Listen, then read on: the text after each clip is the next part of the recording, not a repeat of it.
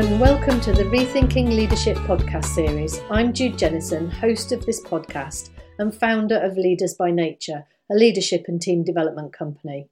I believe that leadership is about who we are being as much as what we're doing, and that when we combine our brilliant minds with the emotional engagement of the heart, we can solve all of the world's problems. In this podcast, I interview leaders on their experiences of disruptive change and ask them how leaders can position themselves for the future of business. Find out what this week's leader has to say. Sally Palethorpe is the managing partner of Inspired Partners, a change management consultancy. Sally talks about the need to support leaders and organisations through change using her other framework, which provides the skills needed to lead change. She explains the challenges of changing behaviour and why change programmes fail when we ignore the human beings behind the change. Have a listen. Hi Sally, thanks for joining me today. That's my pleasure. Can you tell us who you are and what you do, please? So my name is Sally Palethorpe and I'm the managing partner and founder of Inspired Partners, and we're a change management consultancy that have been in existence for about 16 years now. So our strapline is about delivering results for a change, engaging people differently. And I think a lot of people do change management activities, but they don't always get the results that they expect from those change management activities. And it's helping companies and clients think about what do they need to do differently to make certain that they actually deliver on the benefits that they thought when they were first starting the change. So why is it that they're not getting the results that they want from change? I think the main reason is because people tend to be very focused on what they think the change is. So let's take a reorganisation as an example. So someone might decide that the company needs to look like X. So I work with a client and we move from functional teams to integrated project management teams. And we could quite easily have just drawn that on an organisation chart, told everybody this is the new organisation, and then hoped, and I'll come back to that word, but hoped that people thought that was a great thing to do and started working in a new way. But the reality is that will not deliver the change that people want. So, and I do have a phrase which is management by hope is doomed. So it's about, so what are you going to do to tangibly deliver this change? So we're not going to hope that it happens, but we're going to ensure that it happens. And I talk to my clients about working with outcomes. So if the outcome for this integrated project team, for example, was we want to deliver great service to the customer. We want the customer, in this case, it was Highways England, because they were in the civil engineering sector. So we want to deliver great service to the customer. We want to deliver a seamless service to the customer. We want to start delivering to targets that they've set us that we're failing to do at the moment. That's a very different outcome to, I'm just going to introduce this organisational chart. So it's really getting people to think about it from quite a different perspective. So we talk about outcomes rather than activities. And another company I was working with, as an example, so they said, well, can you deliver some training for us, Sally? And I said, yeah, I can deliver some training. But what outcome do you want? Because if the outcome is that they've just had a great day of training, then, they'll have a great day, but their behaviours won't change when they go back into the workplace. Do you want people just to have a bit of fun, or do you want them to change and shift their behaviours? Because if you want that, then we need to design a different type of intervention. So it's really thinking around that from an outcomes perspective. Yeah, and I totally resonate with that, because in my previous career I worked for IBM for 17 years, and I went through loads and loads of reorganisational changes, and sometimes, like with many large organisations, I know that with IBM there's a lot of thought that goes into it, but sometimes it just feels like your reporting manager has changed and there's a reorganisation for reorganisation's sake, and it becomes almost an in-house joke about it. And there's this whole piece where people say, well, why have I got to change my manager? Why have I got to suddenly report over here? What's the value for me as an employee as well? And I think sometimes we overlook that. We can focus on what the outcomes are for the business, but we forget about, well, is this better for the employees? And that's really interesting. So I'll talk about what's in it for me. Lots of people have heard that phrase, but I think what's in it for me for the senior management might be, improved shareholder funding, lots of things that from a business perspective absolutely make sense. For Joe Blogg that's working on the shop floor, doesn't make any difference to him. So you need to articulate the vision, the what's in it for me, the rationale for doing it in different ways so it resonates through the organisation. Otherwise, by the time it gets down to Fred, who's working on the shop floor, he's like, well, it doesn't mean anything to me. So, I may do it, but actually there's nothing in it for me to actually make that change. And I think it's really thinking through and quite often coaching. So if we're working with senior managers, coaching them to think about the language that they use so that when they are presenting about a change, they don't just go, it's going to deliver all these great things for the business, but what's it going to do for those individuals? And they won't always like it. This isn't about only delivering change that people like and embrace. It's about delivering the right change to ensure that the organisation exists 3 years hence. Well, and I think also it's recognising that when people have dreamed up change, they've come up with that idea for a reason. Yes. And then when they start to communicate it, there's a backlog of the people who are hearing it for the first time might not have been part of the process of creating it, and therefore they haven't gone through the not this, not that, yes, let's do it this way and this is why. So there's a backlog of communication that has to catch up as well, isn't there? There is, and sometimes the senior managers who came up with the idea in the first place have almost moved on to their next bright and shiny thing, just as they've sort of dropped this particular change into the organisation. So that can have bring some challenges of its own. But yeah, it's about helping people get that understanding really, and being honest with people, because I think most people would prefer you to be honest and explain, well, we're doing it for these reasons. A couple of the projects I've worked on, we had to do one major change because if we didn't, the customer was going to withdraw an £80 million contract and the business wouldn't exist. Now, we weren't honest with the employees because actually that would have put the cat amongst the pigeons, but that made that change really hard to do because we couldn't have that honest moment to say, you have to change, because if you don't change, your customer's going to walk away. And it's interesting. Do you think that we are becoming more honest and transparent now? I mean, we've gone through the pandemic, which is a massive change. Yes. Everybody virtually on the planet has had to change the way that they live and work, literally. Do you think that through that process, we've been better at managing change than we were previously? I think we've been prepared to manage things much more quickly. And I think previously people have wanted to sort of dot the I's, cross the T's. Had one client who said, well, I can't share it because we're not 100% certain what we're doing yet. And I said, better to share 80% than have the rumours running around, because what the rumours will be much worse than what you're going to be doing. So I think the pandemic has enabled people to do change more quickly. It's stopped some of the maybe the negativity within the organisation, because people realise that the change is having to happen for a reason. So it's a reason that everybody understands. They may not like it, but they all understand it. So I think we are getting better at responding quickly. I mean, look how the government has responded. It's amazing, really. So, whatever your political views are, they responded really quickly. And I think what I would hope, and we said we don't like hope, but what I would hope is that some of that is retained as we move through this and move on from it. So that honesty within organisations and that speed of response.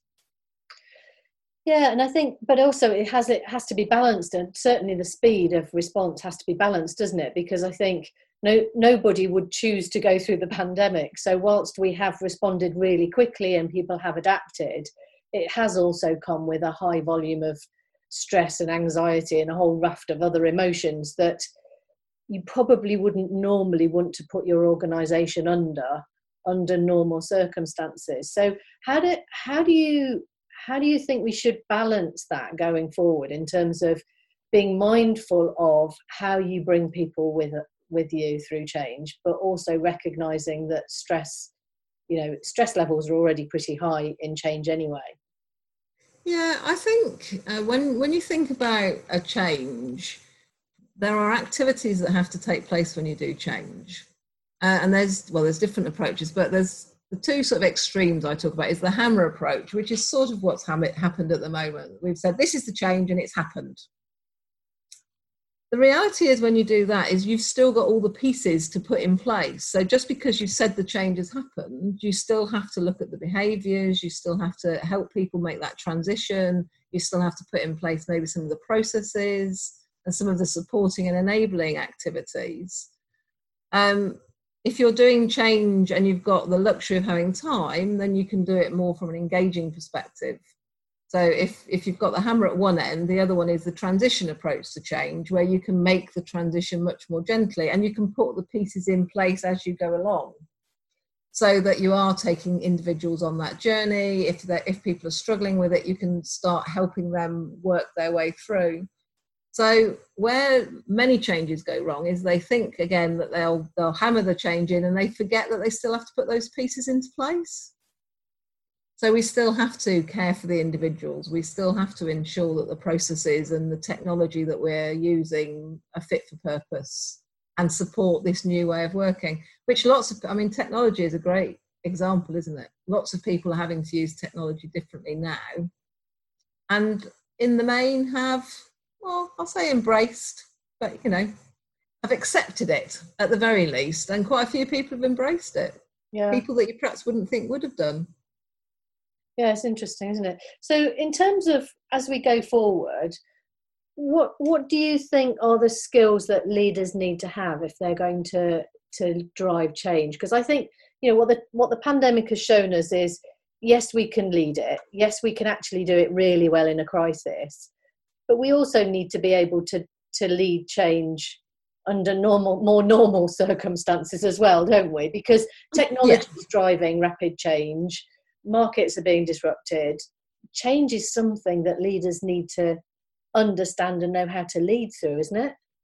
I think so. And I think one of the big challenges is that change isn't taught. So, you can go on a project management course and they talk about actions and deliverables. You can go on a leadership and management course and they talk about, how do you lead and how do you manage and the difference between them. But companies aren't putting people through that whole, what does change management mean? And when I'm talking to clients about it, I say that there's 5 things that people don't consider when they're doing change. So the first one is outcomes. So think about the outcomes, not the activities. What outcome do you want? The second one is tenacity, because actually to implement change in this very changing world, you have to be tenacious. You have to keep in mind where you're looking to get to. And when other things come in, and maybe trying to disrupt it, you have to say, well, is that disruption something that we need to change course, or do we need to just keep going? You need to be human about it. And I think that's, for me, a big skill for leaders, is about how do they demonstrate empathy. Mm-hmm. So, this isn't about saying everyone has to be happy with the change, but you do have to demonstrate empathy and realise that people will all go through the change curve. They'll all have their emotional responses. We've seen that a lot recently. For any change, you see those emotional responses. The fourth one is engagement. So communications. We were talking about the what's in it for me, but, making certain that you communicate with people. And that doesn't mean telling them lots of stuff. Yeah. That means giving them an opportunity to respond and raise their concerns and maybe addressing some of those concerns. And then the last one that we talk about is reinforcement. And I'll go back to my project with in the highways sector, which is, so if you think about reinforcing steels, you don't build a bridge and then put the reinforcing steels around the outside. You build the bridge with the reinforcing steels in the middle. And what you quite often find with change is that people think about reinforcement at the end. what we should be doing is thinking about it from the outset. And that's things like, do the processes support what we're looking to do? Because if they don't, then people can say, well, the process says I don't need to do this. Does the working environment, if you're changing the way the teams are working, do you change the working environment? Great enabler. So is the technology enabling it? Maybe are the measures that we're using in an organisation, are they enabling us to work in this different way? So reinforcement is the last one. So I call it the other stuff. So outcomes, tenacity, human engagement and reinforcement. But those 5 things with basic project management, techniques, because change management has to be integrated within the overall project plan. It can't be a separate thing. So, and it's really interesting, isn't it? Because I always think leadership is very similar in that we tend to focus on the things that people are doing, whereas actually, tenacity is quite intangible, isn't it? In terms of how do you get leaders to be more tenacious? And some of that is through coaching. So, I always give the caveat, I only work with companies where the change isn't going particularly well. I never get called in when change is going well, because people don't need someone like myself. But it's about coaching people. So, and I think sometimes having an external person can help, because that's what you're there to do. You're there to implement the change. So you want to be tenacious, or you need to be tenacious. And people have said to me in the past, well, why will this change be any different, Sally? We've tried it before. And it's like, I've never failed and I don't intend to fail now.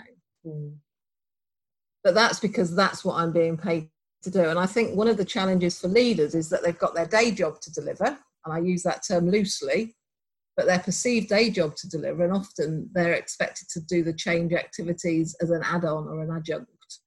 So it's about how do you make certain that it becomes part of your day job rather than an extra thing.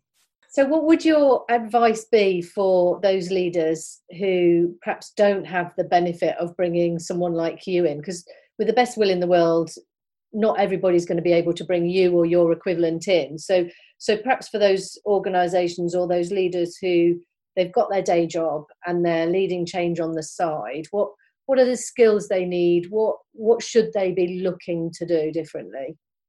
So I'll just start the response with I don't think it would be lovely if every company didn't need a me. I think companies need me and my equivalents because they haven't got the skill set internally.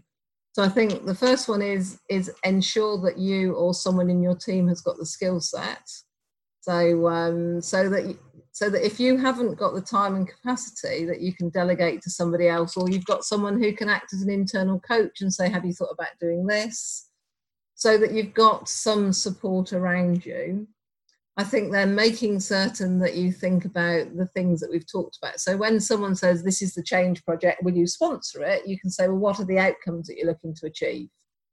And then keep holding them to account to deliver the outcomes, rather than thinking that because they've done lots of activities that they're making progress. I think listening to people. So we talked about the sort of the human side of things and engagement. So really listening to people and making time. And I know that's not where we are at the moment, but whether that's having a cup of coffee or in the kitchen, or maybe if you're on a Zoom meeting, spending an extra 5 minutes just sort of touching base and finding out where people are.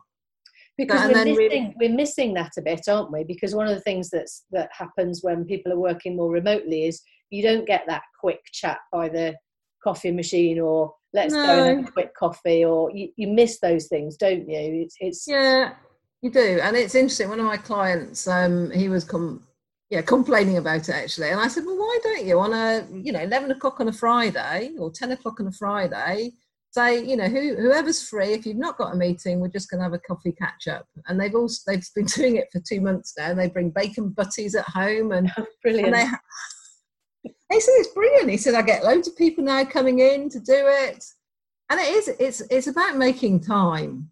And sadly, what would I say to leaders that have to do it as part of their job? You have to make the time to do it, and if you can't make the time, you need to find someone else in the business that can. The statistics say you need to put 10 to 15% of your budget into change activities, and that can only be communications, engagement, listening, and reinforcement. So you can't underestimate that. And if you can't do it, then find someone in your team that can. So important, isn't it? Because I think that, the days of, working 9 to 5 and here's the job and everybody's just trundling along doing the same thing every day for a year, and then once a year you might reset the course. We're constantly in the process of change now, aren't we? We are, yes. Yeah. So there's lots of change models, and I try not to bore people with them, but there was a guy called Lewin in the 1940s, and his model was unfreeze, make the change, refreeze. And I talk to people about being in this permanent state of slush, because actually we never really get to a point where we can refreeze something. But in the 40s and 50s, that was the world we live in. Mm. And so I think I was business improvement director for an organisation for a couple of years. And one of the things I did when I worked in the company was made certain that all the change activities were managed in a holistic way. So we looked at all of them and we made certain that they were all going together. So maybe one of the things, particularly for people or leaders that work in big organisations, it's just have a look at all those change activities that are all being done for the right reason, but have a look at bringing them together and making certain that they're all taking the organisation in the same direction. Mm. Because what you often find is you'll go in and do an audit, and some of the change will be taking you in one way and others for all the right reasons, but they're not really congruent with each other. So how do you bring that back together to say, let's focus this on making certain that we're all driving the organisation in, the same direction? Yeah, so much easier said than done, isn't it? Well, it is, and it probably took me 2 months to do the mind map and find out what all the little, because there's all sorts of big changes, little changes, and bring them all together. But it was that, I would say that was time well spent. But then I was business improvement director, so it's my job. Mm. Yeah, and I think that's the thing, isn't it? Is that now everybody's job involves change. So actually, What I'm hearing is everybody needs to have the skills that you've talked around. The communication, the listening, the empathy, and actually, most people haven't been trained in those skills. No, they haven't. And it is that whole sort of, we talk about, so on some training that I deliver, I talk about the leadership shadow. And it is that whole leadership shadow. So thinking about the shadow that you cast. So when you're talking about change, being positive about it, and not in one breath being positive about it, and then another breath saying, yeah, well, this change is a bit of a pain, really, isn't it? Stopping us from doing what we need to be doing. So there are lots of skills, I think, that sit behind it that people haven't been trained in. So, they don't know what they don't know. So it's not that they're negligent. They just don't know that that's something that would be useful for them to know. So how do we upskill everybody? Because, the world is changing, and we need to recognise that things are not binary anymore. How do we upskill the workforce? Does it start in education? Does it start in the workplace? I think it should definitely start in education at degree or higher education level. So, because I think that's when you're training the engineers of the future, when you're changing the architects of the future, well, any profession of the future. I've done some change work with lawyers, the firm of lawyers and solicitors. Well, they're not really taught how to run a business, let alone how to do change. They're just taught how to do law. Mm. So I think if some of these professional qualifications could also include some of that sort of more human side of things, I think that would help as people move into organisations. And then I actually think, I don't think I would have said this six months ago, but there's lots of things now you can do online. They don't have to be big, long courses. Mm. They can be short snapshots where people can just give them some food for thought. Yeah, and I think sometimes those short snapshots, they don't overwhelm people by trying to get them to change too much behaviour. Because I think if you're asking people to change behaviour completely, you're almost destined to fail, aren't you? Whereas if you're just Yeah. tweaking and fine tuning, it's so much easier than a massive change. Yes. And I think organisations, and different companies have different cultures, don't they? So some companies, their cultures aren't necessary. They want people that are very driven, and actually they're not really interested in the people side of it. You'll either make it in this company or you won't. And if you don't, it's not the right company for you. And that's sort of fine. I have an opinion on that, but if that's their company culture, then that's fine. But what you can start doing is you can start recruiting people and looking at behaviours when you do recruitment. Because they talk about hiring on capabilities and firing on behaviours. Mm-hmm. So, you hire someone because they've got the right skill set for you, but actually typically if they don't make the cuts after the 3-6 months, it's because they haven't got the right behavioural set. And one of the ways that you can shift the organisation's behaviours is by bringing more people in who maybe have that bit naturally. And if you get more of that in the organisation, then the culture will start to shift. So you can, these are quite long-term solutions, but you can look to bring people in with some of those softer skills, as people like to call them, but and start shifting the culture rather than saying to people that perhaps that's not their natural way. Well, you just need to change, because it's not always practical or possible. Mm. So if organisations were going to consider doing that, what would be the top 3 behaviours that you particularly would look for in terms of being able to lead and adapt to change?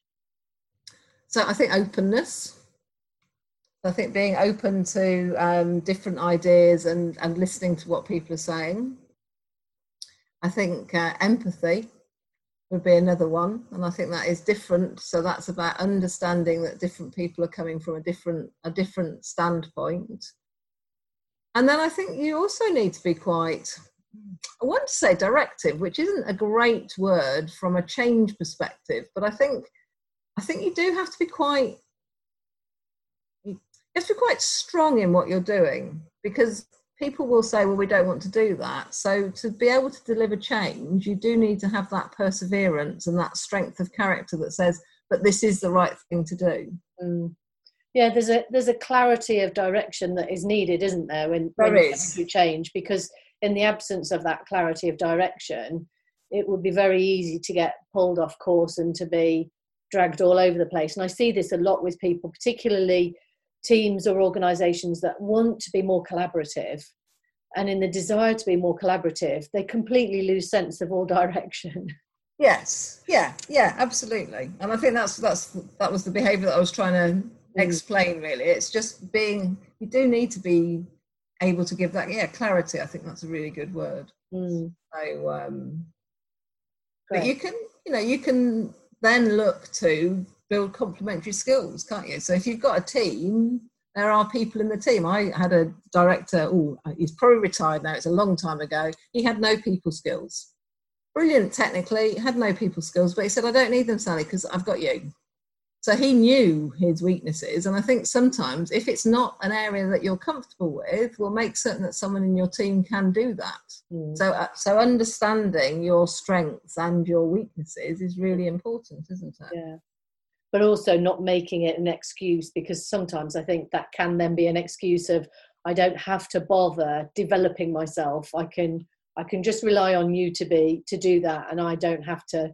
So I think the balance there as well, isn't there? Well, there absolutely is. I mean, we are going back a long time. He used to walk the floor because he knew he had to, but he wouldn't talk to anybody because he was a bit shy. So they saw him, but they didn't talk to him. Yeah. So yes. So, but you're right. It's not about giving people excuses. And that's where coaching is brilliant, isn't it? Coaching can be a brilliant way of helping people to overcome some of those obstacles. We had Back to Highways England project. I don't know why that one keeps popping up, but one of the team leaders didn't want to be a team leader in the new way of working. And he was one of the best team leaders that they had. And in the end, I had some one-to-one sessions with him. The contract director spoke to him. And begrudgingly, he said, okay, I'll do the role for 3 months. And if I don't like it, I'm going to step out. He was one of the best ones that we had at the end of it. But that was just about giving him that confidence and making the time for him to coach him through where he needed to be. I think it's really tricky, isn't it? Is that when there is change, there's that uncertainty, which of course is my topic, of you're stepping into something unknown and new that generates a level of nervousness. You know, particularly, I mean, some people just thrive on uncertainty and dive in, and then others have to be dragged kicking and screaming. And it's like, how do you bring everybody through that and give them that confidence along the way? Yes. And I talk a lot about the change curve, which, you know, we all transition through that change curve, and we all transition through it at different speeds. And you have to recognize, so again, one of the things that I say to individuals, if you take nothing from the change management course, understand about reinforcement and understand the change curve. Because if you understand the change curve, you know why people maybe are being particularly bolshy with you. You know why people are behaving as they're behaving. Not actually being, they don't have an axe to grind with you. They have an axe to grind with what you represent with the change. And, you know, over the years, I've had some quite unpleasant things happen to me, but it's not really me. It's the change that I represent. So if you understand that change curve and really listen to what people are saying, people leak signals all over the place, and you can go, oh, I know why you're saying that. And I think it's really important. I think the point that you've just made there around when people are frustrated or not happy with a change, it's not personal. And I think, you know, that's a key skill that people need to develop, is that resilience of this is directed at me because it's what I represent, but it's not directed at me personally. And it's not making me be a bad person or not very good at my job or any of the above. Yes. Yeah. No, absolutely. Yes. Sally, it's been fantastic to talk to you. Thank you so much for your time. That's been my pleasure. I loved Sally's other framework, tenacity rather than resilience. I was particularly struck with. It's so strange how we still refer to soft skills, which are anything but. I think some of the hardest skills we can develop are the soft skills. Empathy is tricky. Too much empathy and you lose sight of what you're doing and where you're going. And too little and you lose people and you're only focused on the result. Finding that perfect balance is one of the most difficult things you can do in change. How do you strike the balance of empathy and being human so you have the same clarity of direction in perfect harmony with the relationships and bringing people with you in a way that works for everyone? That's it for this podcast. I was your host, Jude Jennison, founder of Leaders by Nature, helping leaders and teams lead with courage and compassion to accelerate growth in a way that makes a difference in the world. You can find out more at www.judejennison.com, and you can find me on all the usual social media channels. Until next week, keep leading, and I'll be back soon with another interview on rethinking leadership.